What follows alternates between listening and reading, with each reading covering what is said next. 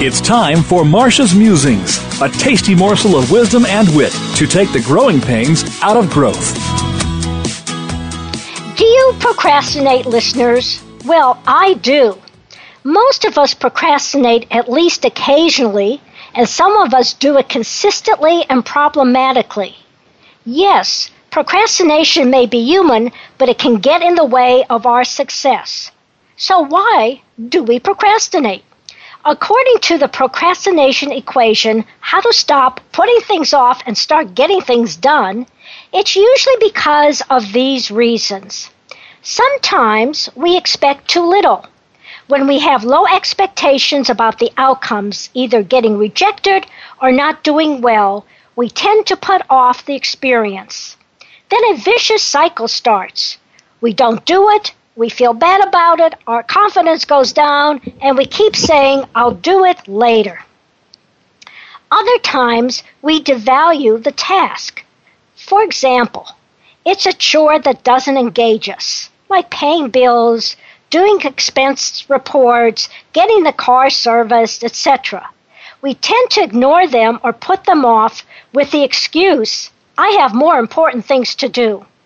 Unfortunately, they don't go away, and then you may find yourself in hot water. A car that breaks down, a call from the bill collector, or nasty reminders from accounting. And the biggie, we want instant gratification. The goals that can be achieved right now often seem far more appealing than those that require us to wait.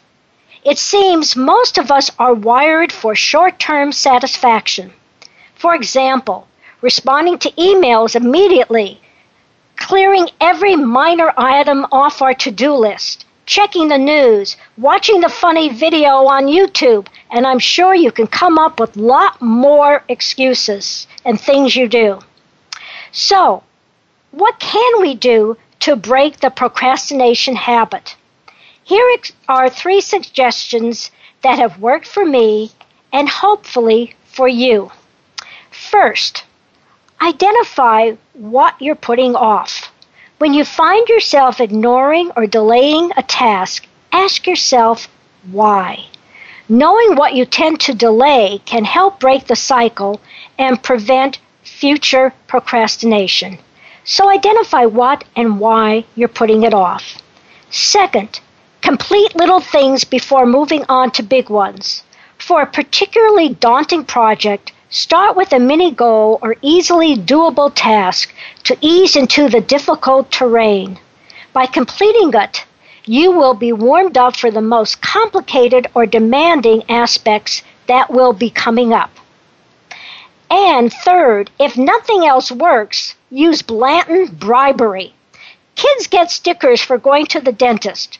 Why shouldn't you get a reward for doing something you don't want to do? When you've knocked off your dreaded task by the set deadline, treat yourself to a coffee break, have ice cream for lunch, or even a long walk outside. Whatever will give you a positive feeling. And for me, it's ice cream. Here's a smart moose tip. For some situations, procrastination may be okay. For example, when starting a big project, take the time to plan it and anticipate possible problems.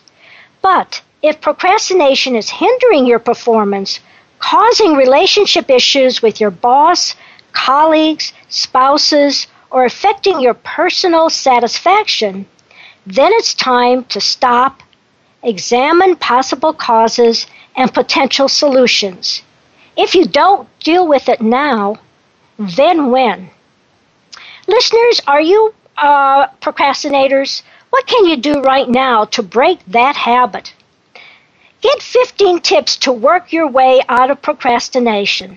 Send an email to me, Marcia, Marcia, at smartmovescoach.com with the word procrastinate in the subject line, or call me at 972-380-9181. You're listening to Marcia Zeidel, the Smart Moves Coach, making sure you're on the right track. and not getting sidetracked in your drive for high performance and profitability.